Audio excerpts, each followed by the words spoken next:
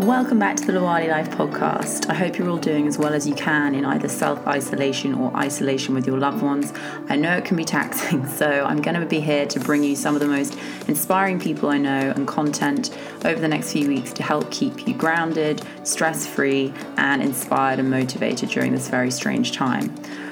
For those of you that haven't tuned in already, I'm Alice Law and I'm your host and founder of Lawali Life, which is my coaching practice I've set up to help stress professionals and entrepreneurs to manage, get rid of and decrease stress whilst improving their personal and professional performance. This podcast is based purely around stress and loss, which is pretty apt at this time, and it is a mixture of conversations with amazing leaders in their fields, from top CEOs, neuroscientists, other coaches and practitioners, spiritual thought leaders, entrepreneurs, and more, guiding you through the greatest stress and losses they've personally had to overcome, how they did it, and tips on how to get you back through yours. I have been so excited to share today's episode with you because the guest is someone who is he's unparalleled in his wisdom and perspective and kindness that has come out from one of the most horrific experiences you can go through as a human being. Nick Yarris is a writer and a speaker, and he was on death row for 22 years for a crime he did not commit. I mean, let that sink in itself. 22 years for a crime he did not commit. And it was in the state of Pennsylvania where the block he was on death row, at the time, it was legal to have active torture. So he was tortured and imprisoned wrongfully for 22 years for something he did not do. And what has come out the other side is possibly one of the kindest, most interesting, wise, unangry, incredible souls I've ever had the chance to speak to. And I'm so excited to let you guys listen to him today and just soak up all his wisdom of how he healed himself, how he got through that experience, how he's come out the person he has. And it's just such an amazing reminder that no matter what anyone's going through right now, we always have to remind ourselves that someone is going through something worse and someone is going through something better. So keeping inside that line, reminding ourselves of that keeps our humility and our grace and our perspective. And Nick Yarris is going to blow your mind. So I hope you enjoy.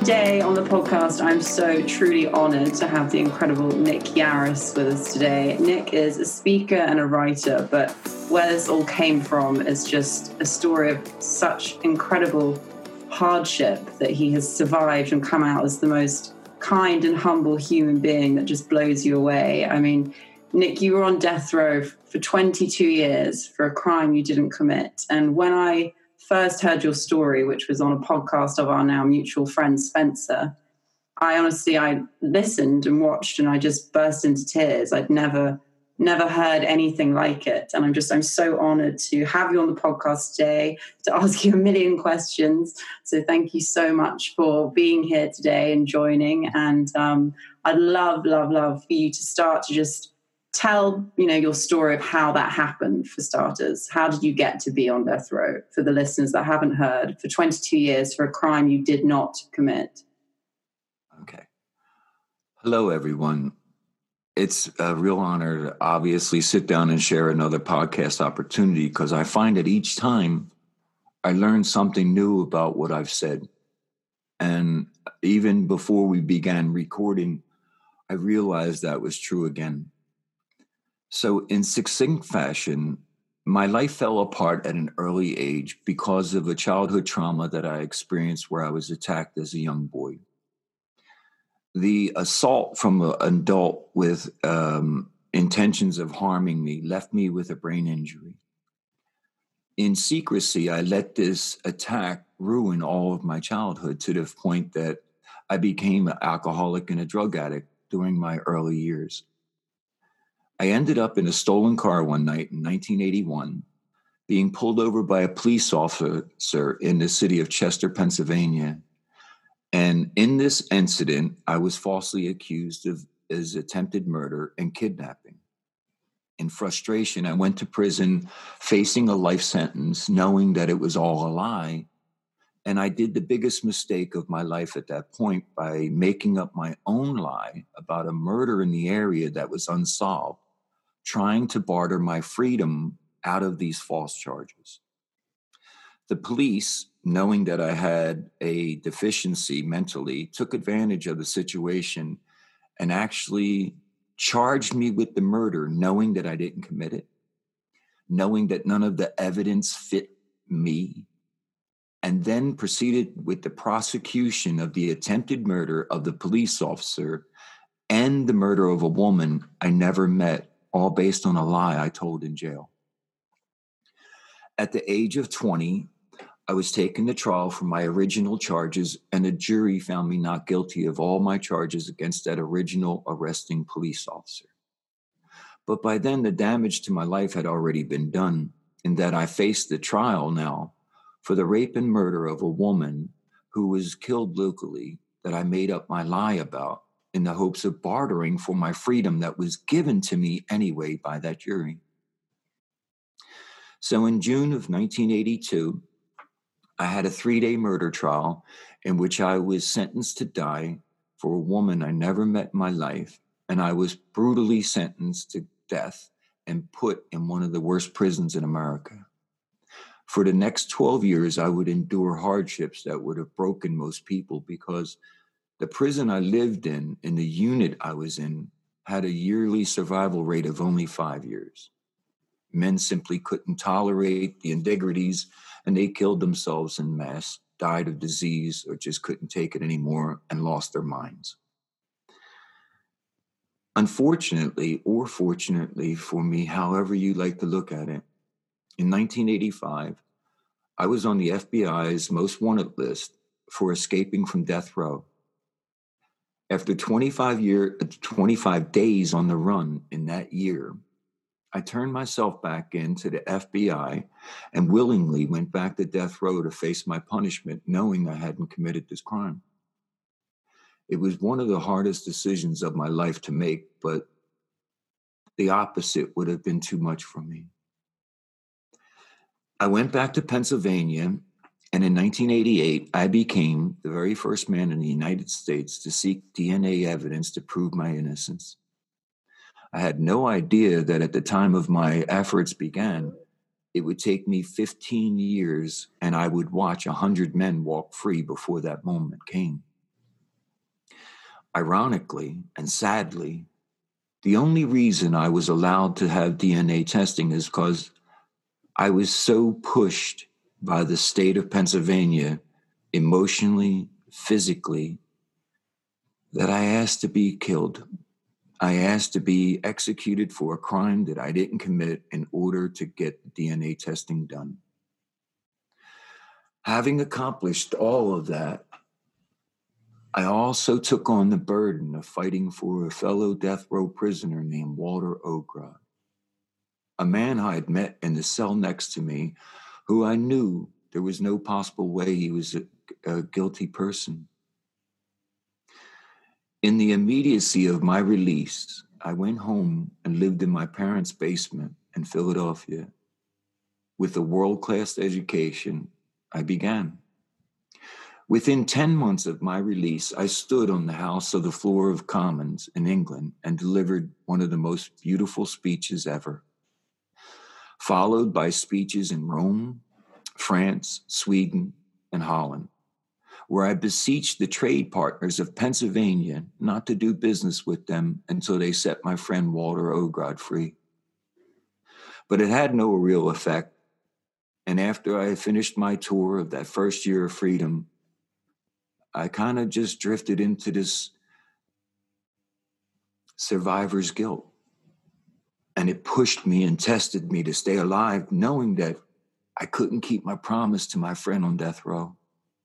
I couldn't offer him real help.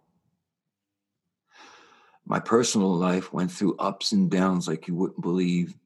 And when I tell people that my 16 years of freedom have been harder than all of the 22 years I spent on death row, they blink in astonishment that that could be true. But here it is. In the last 16 years, I've been driven by the notion of holding on to my humanity. And it began in a death row cell. After being tortured for many years, I realized I had an obligation to my parents and loved ones.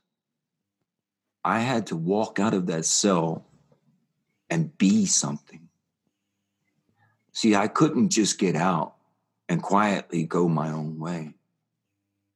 That wouldn't allow for the efforts that my parents needed in honor of what they suffered. I had to be something special, good, someone driven by a notion of purpose who wouldn't stop. So, over the last 16 years of my freedom, I've done everything I could for the notion of good.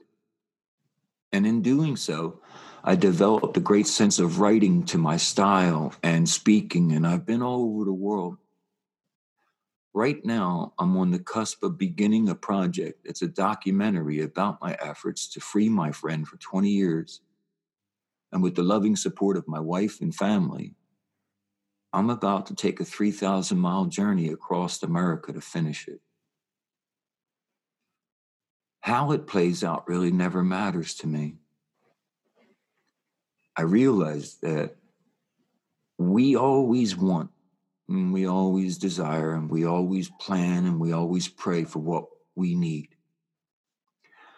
But every time that I've witnessed all of the good things in my life, it was because it had nothing to do with my want. It came about because it was a good that was deserving or needed or whatever. So, with the blessing of friendships from many years of being a kind person, I now have in my hand 6-time Academy Award-winning director Terry Sanders willing to direct. I have Cooper Howard as my new editor and director of photography. And I have so many friends willing to help and support the platform once it's created on many platforms around the world. All I have to do now is tell this incredible story in detail, go to Philadelphia, meet my friend Walter, and complete a mission that has just tested me. If I can do this, then I'll have done the one thing that I felt was my answer to it all. I kept my kindness. That is what everyone in life tried to steal from me, whoever did me wrong, hurt me in prison, condemned me to die or anything. They didn't want me to be a kind person after that. They couldn't stand the idea that I would be a loving and kind person after what they did to me. I mean, the most overwhelming thing about you, Nick, is your kindness. You know, that was one of the first things that struck me when we first spoke. I thought, how can someone who's been through everything you've been through still have such a kind heart, and above that, even be so unangry at what you have been put through? And I guess, you know, for people listening, to even put it into perspective, I mean, some of the things you've gone through physically on death row were just the most inhumane things that anyone can be put through, mentally, physically, emotionally. How did you keep yourself on the right line of kindness, on the right side of kindness, when the whole world was showing you how hateful it could be? I think it had to be the determining moment. We come upon these things called the determining moment in our lives, where we're faced with a situation where we have to make a decision on who we're going to be. I witnessed a riot in 1989 in Huntington Prison, in which the buildings were set on fire and 200 inmates were beaten savagely by the controlling authorities once they regained control of the prison. I sat on a rolled up mattress and I watched human beings being drugged by their ankles again and again and again and again all night. until there was a river of blood and urine and water in front of my cell from the bodies being drug all night. They were stacking the bodies up like cords of wood in the exercise cages behind my very cell by only 30 feet. When I witnessed a procession of humanity that low, I thought there has to be something within me I can find to not be that. It's crazy. That was in November of 1989, well before I got out. After that episode, I began helping other prisoners. If you had a scrambled mind and you weren't capable of writing a beautiful letter to your mother, I could. And I would write these amazing letters for inmates who were heads of gangs, who had killed people or done all these things. And then when they got the letter back and I read it for them from their mother, sister, whoever, it made them so grateful to have someone there for them. I began then using my legal education to help get other death row prisoners off of death row while my own appeals got ruined and I suffered. It was that kind of notion that I could do some kind of good for broken-minded men that gave me my identity in prison. I was well respected and people really went out of their way to solicit my help, man. I ended up getting 2 men off of death row before I even got out of jail. And it's an irony of irony that one of them was sentenced to the electric chair. I got his appeals through to his attorney, correctly written, and he was released from death row and put into general population, only to be electrocuted on his own toilet accidentally a couple years later. Oh my God. I know. So it was like this strange world that I lived in where things like that were real. Meanwhile, I endured one of the worst experiences for 3 years of my life that became this brand new book, Monsters and Madmen. For 3 years, I had one man try to torture me or have me murdered by serial killers and cannibals. He sicked them on me every chance he got. When I was vulnerable in the shower, he would open their doors and let them come at me with weapons. The only way I overcame his tyranny was I allowed this man to crush my hand in a metal door so that the damage done to me physically was so bad they couldn't put handcuffs on me. And that, ironically, was my deed that got me transferred into the prison alongside of Walter Ogrod in 1999. And from that moment on, I became his champion. So all I had to do was suffer for a little bit, endure some indignities, and let somebody hurt me so that I could become the answered prayer for another man. And I get it, man. I prayed and I tried. I wrote to all of the Innocence Projects and they ignored me. When I got out, I went to work for them and helped them. I told them about Walter, and still they ignored me. For 16 years, not one Innocence Project has helped me out here with his case.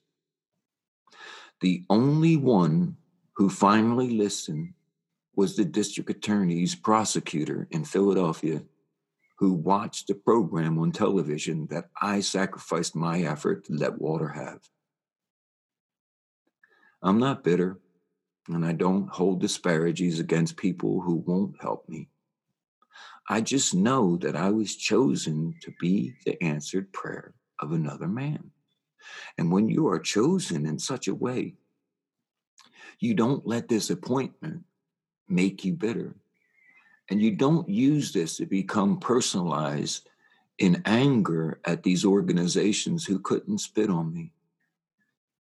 I watch as people like Kim Kardashian and all these many people do all this amazing work and not 1 ounce of envy. I have nothing to say in the negative because they're doing good. Just because they won't help me, why should I be then negative? Aren't I the exact person they should then avoid? Because I'm false. So I realized I wasn't going to get help at times for this. And I realized my sacrifices at times were going to feel empty. And then I realized it was going to be down to me to find a way to learn a lesson from all this for myself, regardless of anyone else. So I'm not doing this for this documentary. I'm not doing this to leave this beautiful opus message of my making this documentary. I'm doing this for me. Because I looked Walter in the face and I said, I swear to God, I'll be back. Wow, Nick. I mean, I really want to get into yours and Walter's relationship as well and that whole story. But before, I would love to just know, for example, I mean, how did you hold on to hope and faith with God or spirituality at that time? Was that something you had going in? Was it something you developed there? Was it something that you now have? Or what is that relationship for you? Oh, I was so angry at God, I used to beat my head on the wall in ignorance. And then, oddly enough, there was a period of my life where I spent 3 years reading all of the world's religions, because at that time, I had just turned myself in from escape and all my appeals were ruined and I had 105 years plus the death penalty. So I was going to die there. So I thought, if I'm going to die here, I want to know the answer. So I spent 3 incredible years reading all of the world's religion, reading the Quran right to left 3 times, everything. And then at the end of that period, I got handed a newspaper about DNA evidence. And the next thing you know, Sir Alec Jeffreys, who invented DNA testing in Leicestershire, England, and I are pen pals for the next 12 years. So I didn't have to believe in God. I just needed to accept that people believe in God, and I need to respect that. You get the point? How could I denigrate you as a Hindu, Muslim, when I know nothing of your religion? I've made no effort to learn anything about you, but yet I'm willing to say negative things about you because I've read one thing. And I felt that was lacking. How could I truly respect anyone if I don't know what they believe? Now, I realize I am a composite of spirituality because in reality, E equals MC squared. Energy never dies. We are a proven energy. I don't know the answer to where my energy goes, but I do know I have control over making this energy pliable, sweet, and loving so that when it does pass, hopefully it catches on to something good. I have no other answer, and I really respect everyone who wants to believe in religiosity and their belief systems and spirituality, because the number one healing feature in life is prayer. Prayer and music tap into the core of your cerebrum and you release all of this neuroplasticity healing. Amazing. Music, healing, prayer, interactions with animals, children, doing kind deeds are your healing. That's your church. And it's so apparent in every religion that they're mostly driven for the idea of good, not tyranny. Man interprets, get it? And in its interpretation, a lot of times it's personalized to the current. What we interpreted of our religions 500 years ago, we no longer interpret now. It's become my own personal Jesus. And that's a shame, because when you personalize something, you realize only what you think about in your life in terms of what matters to you. Your generosity ends there. When you realize someone has a prayer going in their life right now while their last moment is before them, you're not so cavalier then, but you can't feel it until it's you.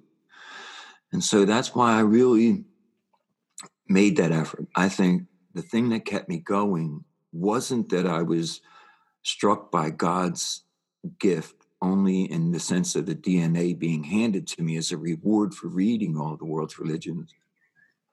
I thought it was my understanding of respect for religion.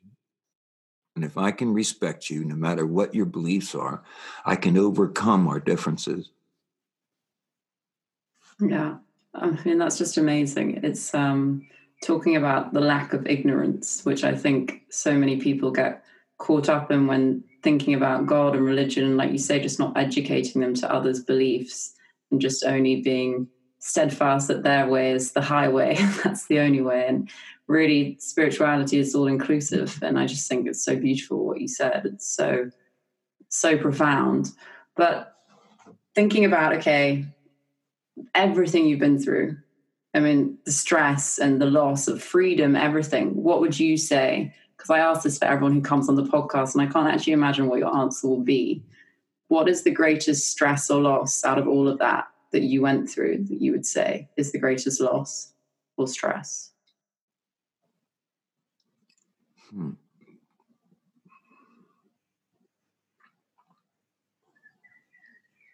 Honestly, I know this is going to be hard to understand. I have no losses from what I went through on death row, because succinctly, I took so much good with me. In truth, I always tell people, being on death row and being in solitary confinement for 23 years of my life was the greatest experience of my life. It taught me my humanity. It gave me my compassion. It allowed me to grow while all of my childhood friends and both of my brothers are now dead. I'm grateful. A grateful person cannot sit here and tell you what the greatest loss of their life is, because they don't have that measurement. I'm sorry to disappoint you, but everything that I went through hasn't had that effect to me that I can sit there and say what the greatest loss is, because I've achieved so much from it. In the last 3 years alone, I've saved over 1,000 lives from watching me on Joe Rogan's podcast, Broken Men. Even today, I got messages again. And this is why I can't do that. What loss? I'm alive. I'm functioning. I have a loving marriage, wonderful children, great friendships, a purpose in life. What loss? What did I lose? Some time? But that was the transition there. Alice, while everyone thinks I had time stolen from me, I gave myself a world-class education. How can I then measure that as a loss? I've read more books than most people in a lifetime, and I've made an effort to develop a great sense of writing, a dynamic speaking ability, platforms that can carry me in life. Where's my loss? So, sorry. No, don't be sorry. I knew you'd have an interesting answer. That's why I wanted to ask you, and that it would be different to everyone who's come on the podcast. So it's incredible. I can't sit there and say the greatest loss is this or that. I have a long way to go or not. But to this date, I swear to God, the only thing I truly kind of regret is not being nicer sooner. Wow. Well, I mean, you're definitely making up for it now, that's for sure. You were not nice before. But, I mean, how did you hold on to, hope at that time? Because if you have a looming death sentence... Oh, my God, that's a terrible one, the hope train. All right, folks. You board the hope train, paying a fare with your dreams and desire. You ride along, never knowing where the destination is, but your hope is guiding you. I got on the hope train in 1988 as the first man in America to ask for DNA testing, and I rode it until 2003 when I asked to be executed. I understand how hard it is, how tenuous the feeling to find hope, want hope, need hope.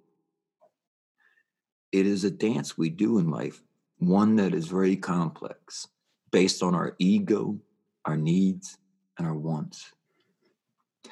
Our best hopes are for those of us wanting to help others and be there for others.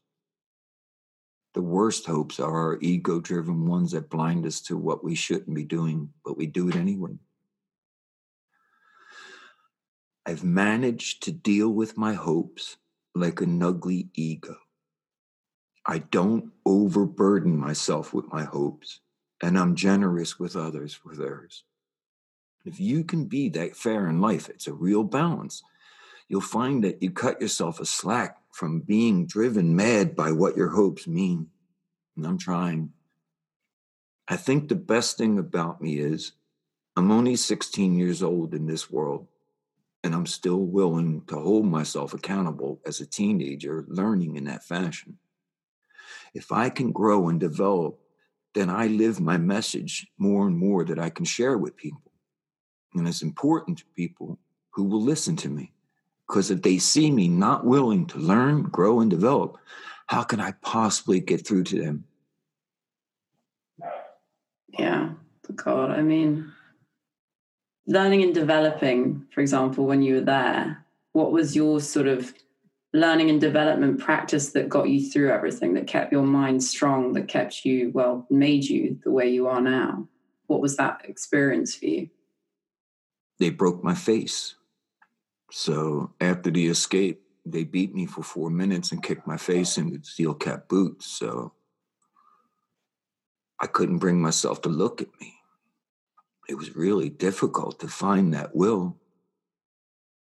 So I developed a strategy where I wanted to keep being able to encourage myself. So I had this lovely photograph of myself at the age of 17 holding up an enormous fish I caught in Pennsylvania on the river. I placed that photograph on the wall and I began to learn how to speak politely to that person, knowing he was my hero. He had to get me through this. Somehow, I had to learn to speak to him so that I could speak for myself. When you're pushed to that kind of extreme, it becomes so important to understand something. What you say and how you say it truly has a profound effect on others. But if you can teach yourself that what you say and how you say it has a profound effect on you, you become driven to live that. That's the difference in me. I wasn't trying to convince another person that my sincerity was on offer. I was convincing myself that I loved myself in the most sincere way by believing in this one person and wanting him to know the kindness within me, the goodness within me, the offer I had of love for this person. I think that's incredible that you say that, because self-love and, talking well to ourselves, it's something that's talked about a lot in this industry. And some people just shun it, thinking it can't possibly be that important, but it truly is. It's the only continual conversation we'll have for our whole lives, is the one with ourselves. A good friend of mine said to me, you do realize throughout your whole life, you're talking to yourself. It's just a matter of whether or not someone gave you the respect at that moment to hear what you meant.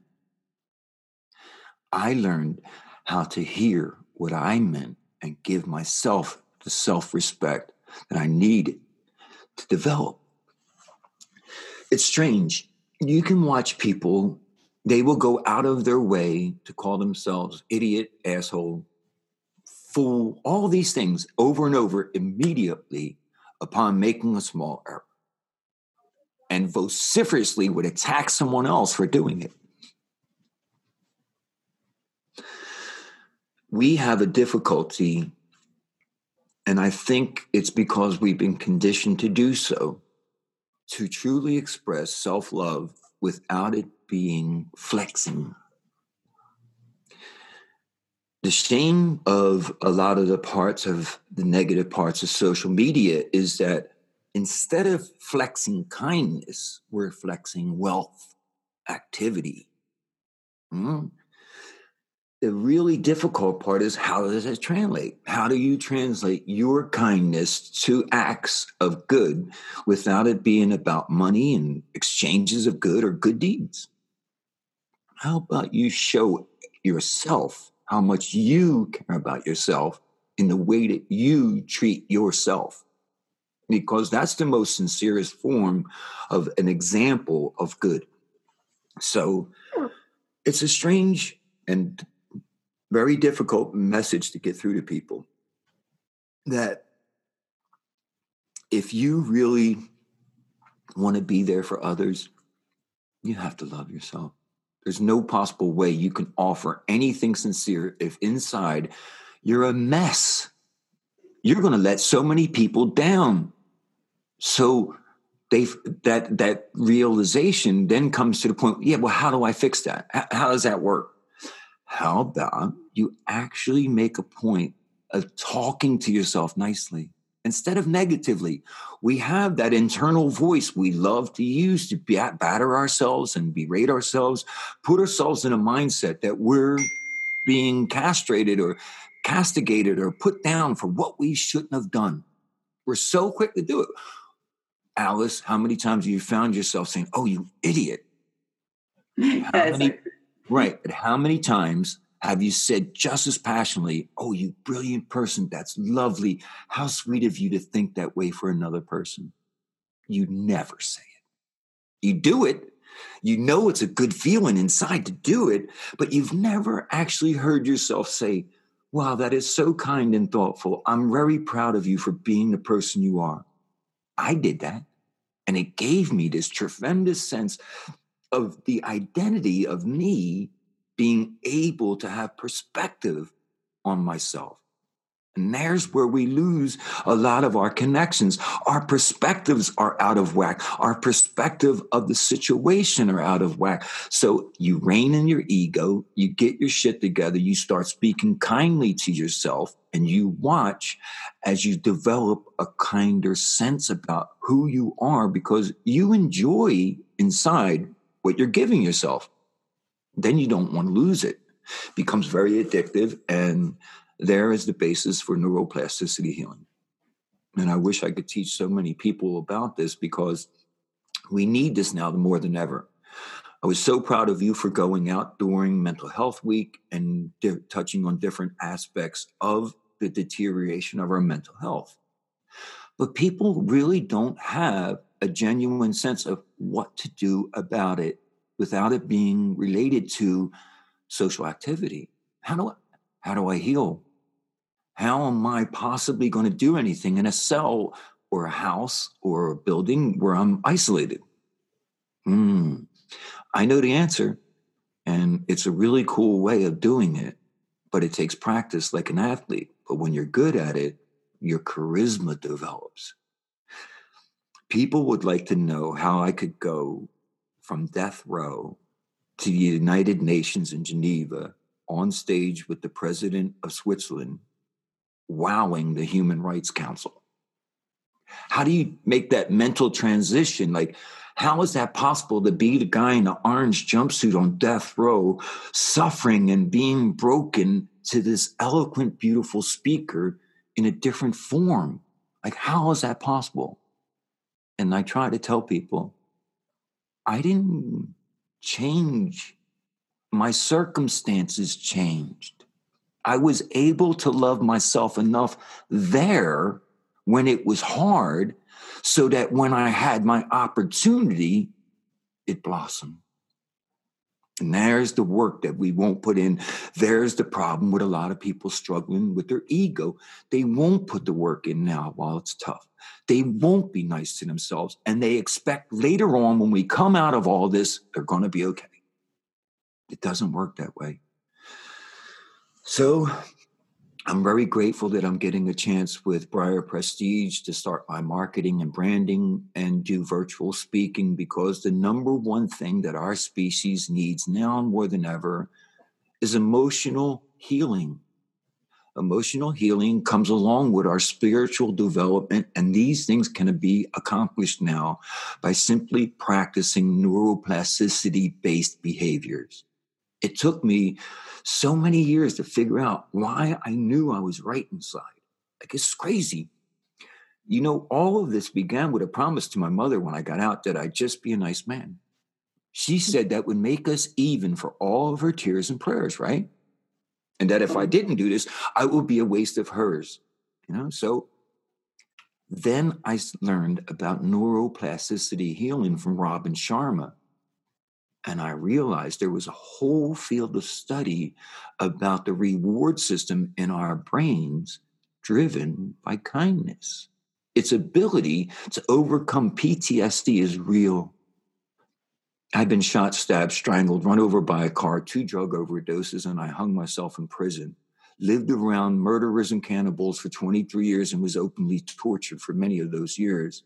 I suffered degradations and physical ailment to the point that I asked to be executed.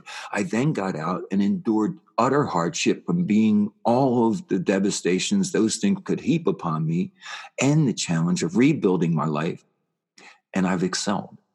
Why have I had the ability to excel where that circumstance would seemingly break person after person? Because of this amazing gift humans have of neuroplasticity healing. Amazing. And all I had to do was practice meticulous kindness. I mean, it's just incredible, because also, just to make a point to people listening, if people are thinking, well, you know, maybe you just got loads of compensation when you were out. Nick got no compensation from the state. It's not in Pennsylvania, no financial compensation for all the hardship he'd been through. His life was not easy when he came out of death row. And so if he believes that and knows that neuroplasticity and kindness can heal all the things that he's been through, then you really need to listen to him, because it's just... Alice, how many people you know with money are miserable? I mean, a lot. So it's not, all right, this is the great thing. Neuroplasticity is not relative to wealth. It is not relative to stature, religion. It is something we can all really develop. That's why I was so keen to start teaching this, because it allowed me to step away from the crime genre and penology parts of my life to expand upon what I see that worked for me is real. Now, I'm not putting out guru type of diets. I'm not trying to be your life coach. I'm trying to tell you, you have every strength and capability I have, but you have to just be one thing: a nice person, a true nice, half the time nice, not part of the time nice, not willing to be nice to others, but not nice to you. I mean, you have to be nice, kinder than love, harder than life. And it's tough. So how do you get there? Well, we are trainable. We are these beautiful athletes who can pirouette and do amazing things when we train our body.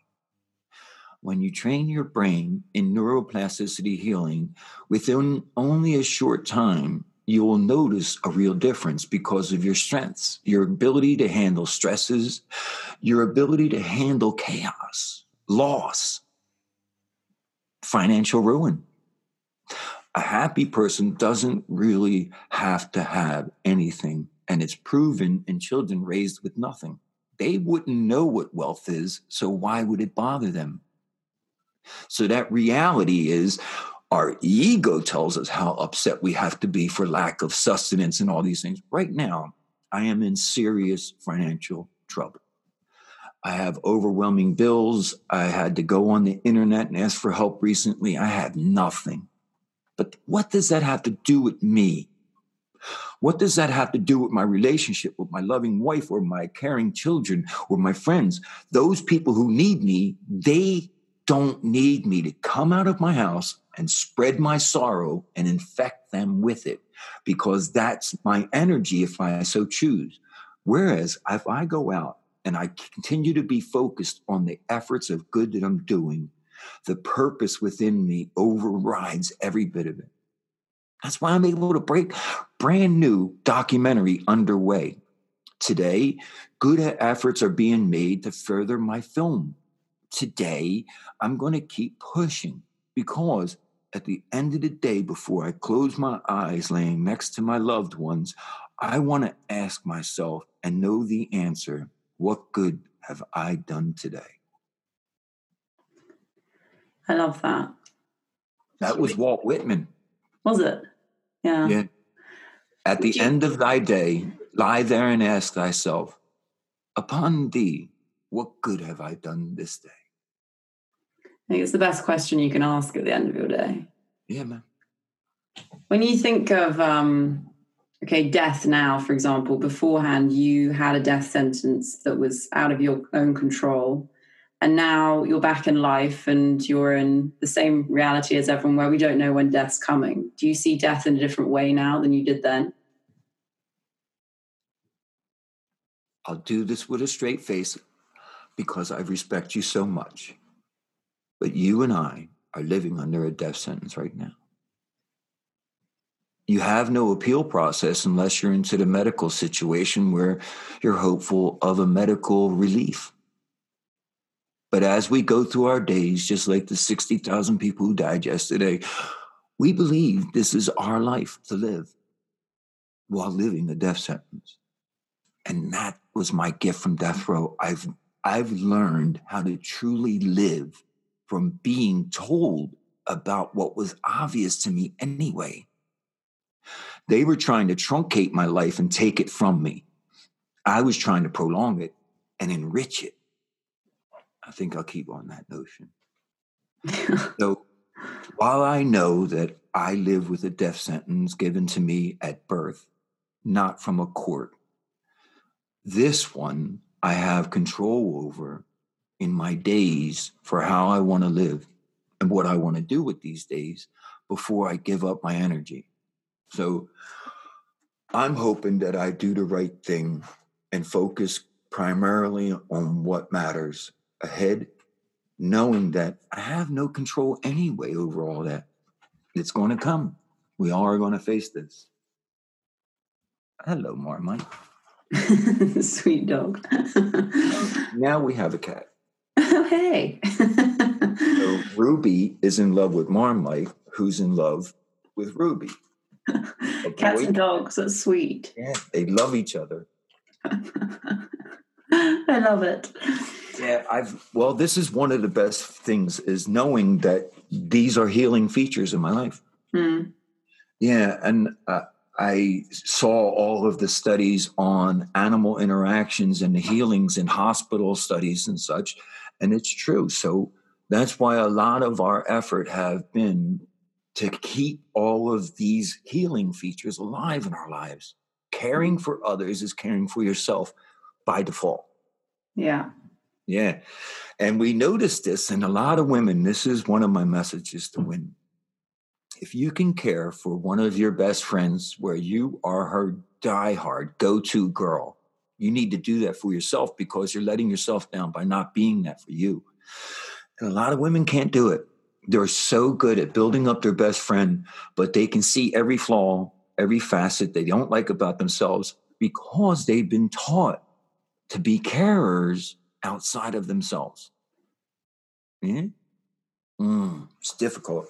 Whereas men were hardwired not to get caught up in this emotional aspect of such caring. other than providing. If we can't resolution-oriented, driven to a finality of fixing this thing, then we're upset. Or we got to provide and sustenance. That's how. But for us to develop that other side of caring as men, we're seen as wishy-washy or weakening ourselves, when in fact I've become the strongest possible person by doing it. If you would have told me at the age of 20 that balling up my fist and bullying my way through life was the way to go, I would have wholeheartedly agreed with you. But if you told me that by being pliant and kind and sweet was going to take me much further, I'd have thought you lost your mind, because nobody won in my world by being nice. But I didn't recognize what the winning was. I mean, that's amazing, isn't it? Like you say, it's such a juxtaposition, and people think that way, for example, the overly masculine sort of trying to get through everything that way, aggressiveness can win, when actually just allowing ourselves the space to be kind, to live with ease, to be kind to ourselves and kind to others. It's like the greatest change agent, as you say, almost, kindness. One of the things that struck me was reading the world's religions, and I came upon this Native American passage, and it said, upon your gift of life, you are giving so many heartbeats. How you use those heartbeats is up to you. If you run through life in a fury, you burn up all of your heartbeats in wasted anger. But if you learn to harness love, you pace your heartbeats the longest. I love that. Yeah, it's cool, man. I thought about it, man. Your heart is only going to beat so many times. What do you want? I used to think about it. I want my heartbeats to matter, man. Not to be wasted in anger, wasted in thought. All those heartbeats you have in your chest while you're pissed off, while you're ranting, while you're going through, gone. No meaning to any of those beats, and yet they're all gone. You don't get them back. So if you don't mind, I think I'm going to try my best to learn every day something new about myself. Try my best to not waste my heartbeats in anger, because I only have so many left. And to realize the truest way to make myself super strong is to be polite and respectful to someone like you, because my brain is feeding me all of this wonderful gift, regardless of your response. Pretty badass. Definitely. I mean, speaking of things that matter, you are doing this incredible thing, incredible work for Walter. So for those listening, Walter Ogrod, you met on death row. What was it about him when you met him that you just thought, I have to help this guy, and I know he's innocent? I had just been transferred to a new prison. I just was still in the process of healing from having my hand shattered. I didn't want any trouble. But I have a man put in a cell next to me, and when I realized the true extent of his horror, it just overwhelmed me.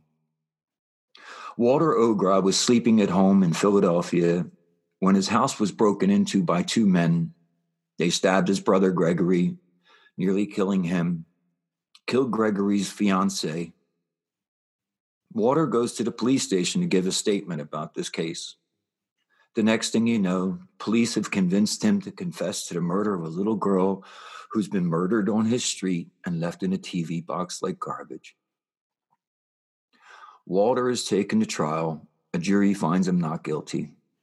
One of the jurors has a sinister idea of making Walter pay for the crimes done to a member of his family that had nothing to do with this situation. So he blurts out that the other jurors forced him to say Walter was not guilty so that they could retry him.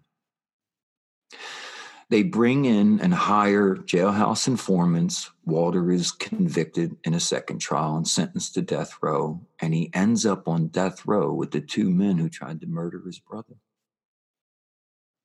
Not only that, but they're right across the cell block from him, torturing him, playing games with him when I get there. At first, I didn't know what to think of it. There in the cell was a man who'd only had one lament. They lied about his mother not caring about him. He never mentioned being convicted of murder. Never went into it, never cared. The only thing that hurt him is they lied about his mother. So it struck me. How could this person with a developmental issue, not very complex of thought, how could he go out and outwit the entire law enforcement community by committing a very complex crime and then go back to being this person? It doesn't work. It doesn't fit. You have to be cunning and deceitful and devious and planning. The guy next to me ain't that. When that realization struck, I went across the block to the other men that were torturing him, and I told them if they ever bothered Walter again, I was going to turn their face to mush. Then I went and I got Walter's transcripts from him, and I started writing to his lawyer cogent and coherent letters so he could then help Walter in his appeals. An author came along named Tom Lowenstein and wanted to write a book about my fantastic story, and I beseeched him instead to help Walter. Then, when I asked to be executed, I had to give it all back and tell Walter, I'm sorry.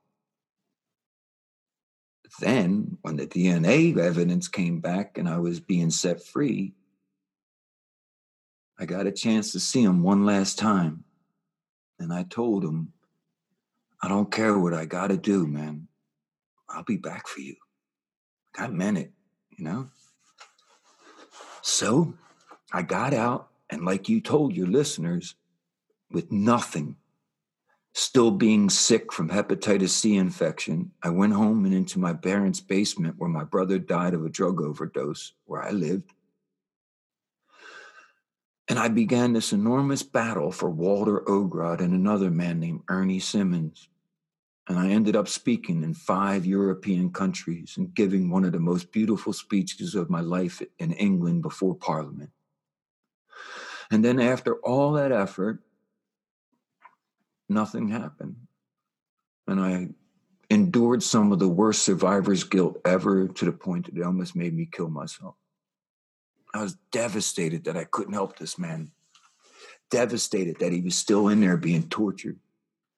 Devastated to know that the inmates around him were probably mocking him, thinking that I quit on him. Death Row Stories came along in America, a very popular story about death row. And in 2014, they wanted me to be featured on their show, and I said no. Being the only man ever to turn them down, I did so for Walter, and he got his opportunity in season 3, episode 4 of this series. And there, the district attorney's office in Philadelphia took notice of his case and began investigating their own conviction. All the Innocence Projects wouldn't help me. No journalist would help me. It took a district attorney by the name of Larry Krasner to have the integrity to say, this man ain't guilty. We got it wrong. Yeah, Walter Ogrod is innocent, and we got it wrong. The mother of the victim is right now pleading for his release. She's angry that Walter was forced to confess to the murder of her little girl, but she doesn't want him to suffer because it's not him. The DNA evidence came back in 2019. It doesn't match Walter. The only person refusing to let Walter out of prison is the former prosecutor who put him on death row He's now the judge handling his appeal. And this woman is sinister. So we've been applying pressure, and he has a hearing on June 5th. My goal is, with my incredibly supportive wife, I'm going to drive across America with our 2 girls. We're going to go see Walter when he gets out of prison, and I'm going to complete my mission, because that would be my loss if I wasn't this man. So that's what I got, Alice. A mission to complete that's going to be very hard, but rewarding if I can pull it off. With the help of Terry Sanders, 6-time Academy Award-winning director, I have an opportunity. If I can just get funding, I should be okay. I have editorial help, filming help, promotional help. I just got to get this effort in. So somehow, some way, in the next few days, I'm going to make an incredible journey across America. And that's my hope. It is incredible. I mean, that whole story is just, it's mind-boggling. I think to people listening, you just can't really get your head around the fact that that even goes on, let alone the fact that the person that's now having to fight or wanting to fight to free a man is someone who's been through it themselves. And it's just the whole story, the whole system is just so completely broken. It's just so... Never lied to me once. I can only say that about a handful of people in my life, but Walter Ogrod never once ever lied to me. So, my friend, who is innocent, on death row, is welcome into my house to play with my children, even though he's been convicted of killing a little girl. I wouldn't blink. I love him. I care about him. And I've never stopped being his friend. I just couldn't help him more. I mean, you definitely are that answered prayer for him. I mean, you're such a light to everyone, Nick, but it's incredible. I'm trying, man. It's hard, Alice. I know it's been a push, and I'm so grateful to have the people around me that I do, because you can't do this alone, man. Superman needs someone else. That's not reality. I don't care who you are in life. You didn't feed yourself until you were like 5 or 6, man. So you needed someone then, and you need someone now. If you're ignorant of that need, you could never truly be able to help others. And that's a shame. I love the fact that I've been handed this enormous task, but I've been given so many wonderful friends, loving people around me. It's like it's all meant to be somehow, man. Crazy. Yeah, it is. I mean, it's like your fated journey. It's incredible. But for people, actually, one question I'd love to ask you, because you've read so much. What is one book that's changed your life more than anything? The Prophet by Khalil Gibran. Al-Mustafa, the Chosen, the main character, at the end of a 12-year journey in a walled city, is leaving. Upon his leaving, he shares with everyone all of these beautiful messages. That book became my touchstone with who I wanted to be every year, as I read it as a Christmas present to myself in December of every year. So I love that. Yeah, man, that's pretty cool, ain't it? I'm going to read that, definitely. Yeah. His whole family perished in the years that he wrote that book. The book was written in like 1921, 22, and 23, while Khalil Gibran traveled back and forth between Lebanon and the United States trying to hold down the family farm.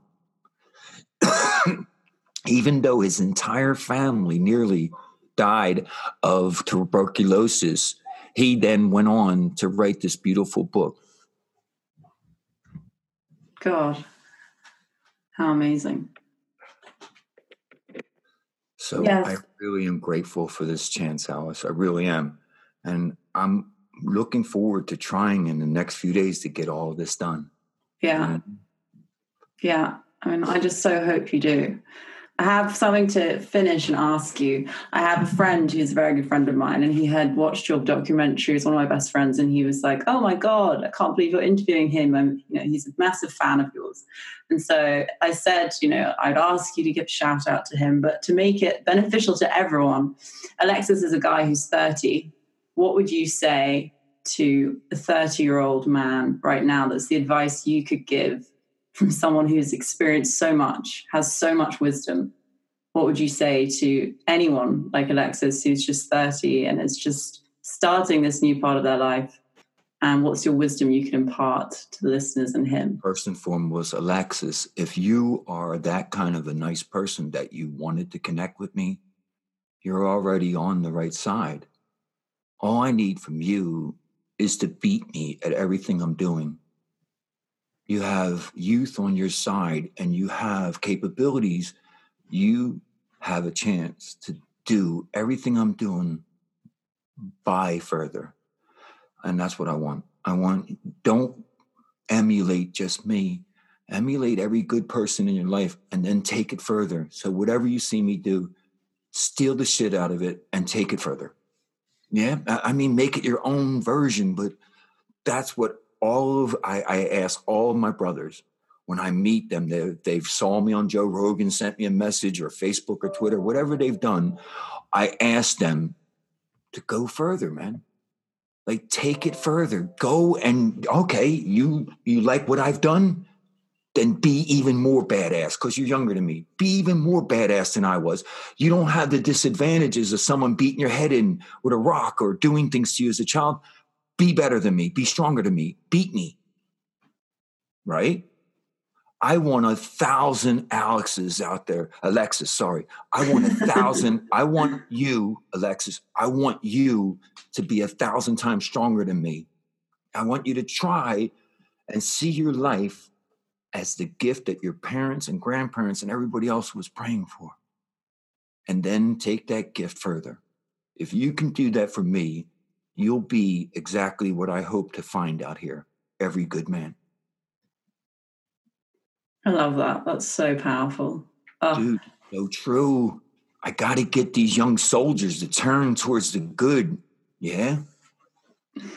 I mean, just amazing. Okay, so to finish, what's one intention or mantra or sentence or whatever that you try to live by daily that keeps you on the right track? Pretty easy. I'm harder than life, but I'm kinder than love. Do you know what that means? That means when you're going through hell, like Churchill said, just keep going.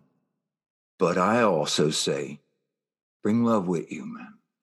Don't let love be taken from you, and be kinder than your concept of love because you're going to need it.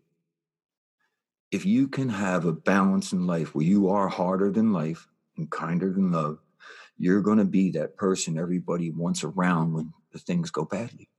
You're going to be that one person that everyone wants around when they need uplifting. I just think I've heard you write that before, and I just think it's such a beautiful, beautiful phrase, and it's an incredible one to live by. Nick, it's been so amazing having you on today. Truly such an honor. You are genuinely just such an incredible light and strength for so many. And it's been such an honor getting all your wisdom and talking to you about your experiences and what I really hope to achieve with Walter over the next month. Because I saw what you were doing. I had a lot of respect that you were trying very valiantly to put out a very positive message. And I told you I had my hands full with doing Jean-Claude Van Damme's podcast and all these things. But as soon as I could, I would do this. And I thought it was very important to keep my word to you, and especially since in the face of your grace to help me with author and other people you've introduced me to, it's really important to show back how much that matters. So if you think about it, take a lap, because your own integrity has shown to be genuine. A lot of people don't do that. They seek what they need and they'll make no effort. And they don't think that there's an insult there. You know? That's so true. Well, thank you so much. No, that's all right. Have a good day. My best to you and your family for now. Take care, okay? You too.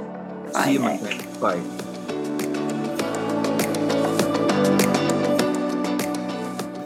Well, I really hope you enjoyed that episode as much as I did with the incredible Nick Yaris and had your perspective shifted and your mind blown. I'd love to be able to tell you, which I now can, that since recording that episode, Nick travelled across country like he said he was going to and was able to finally see Walter released from death row, which Nick has been fighting for so many years since he left. And when he told me that after we spoke after the episode, I was so incredibly even more in awe of him and so happy for him that all his efforts towards such an incredible thing had actually paid off, and it was just amazing. He's now trying to get a documentary made of Walter's story, so I hope we can all stay tuned for that and see it soon. And if you are enjoying the Lawali Life podcast, then please hit subscribe and download all the episodes so I can continue to bring you more incredible guests like him from around the world and help you through your own stresses and losses. Stay tuned.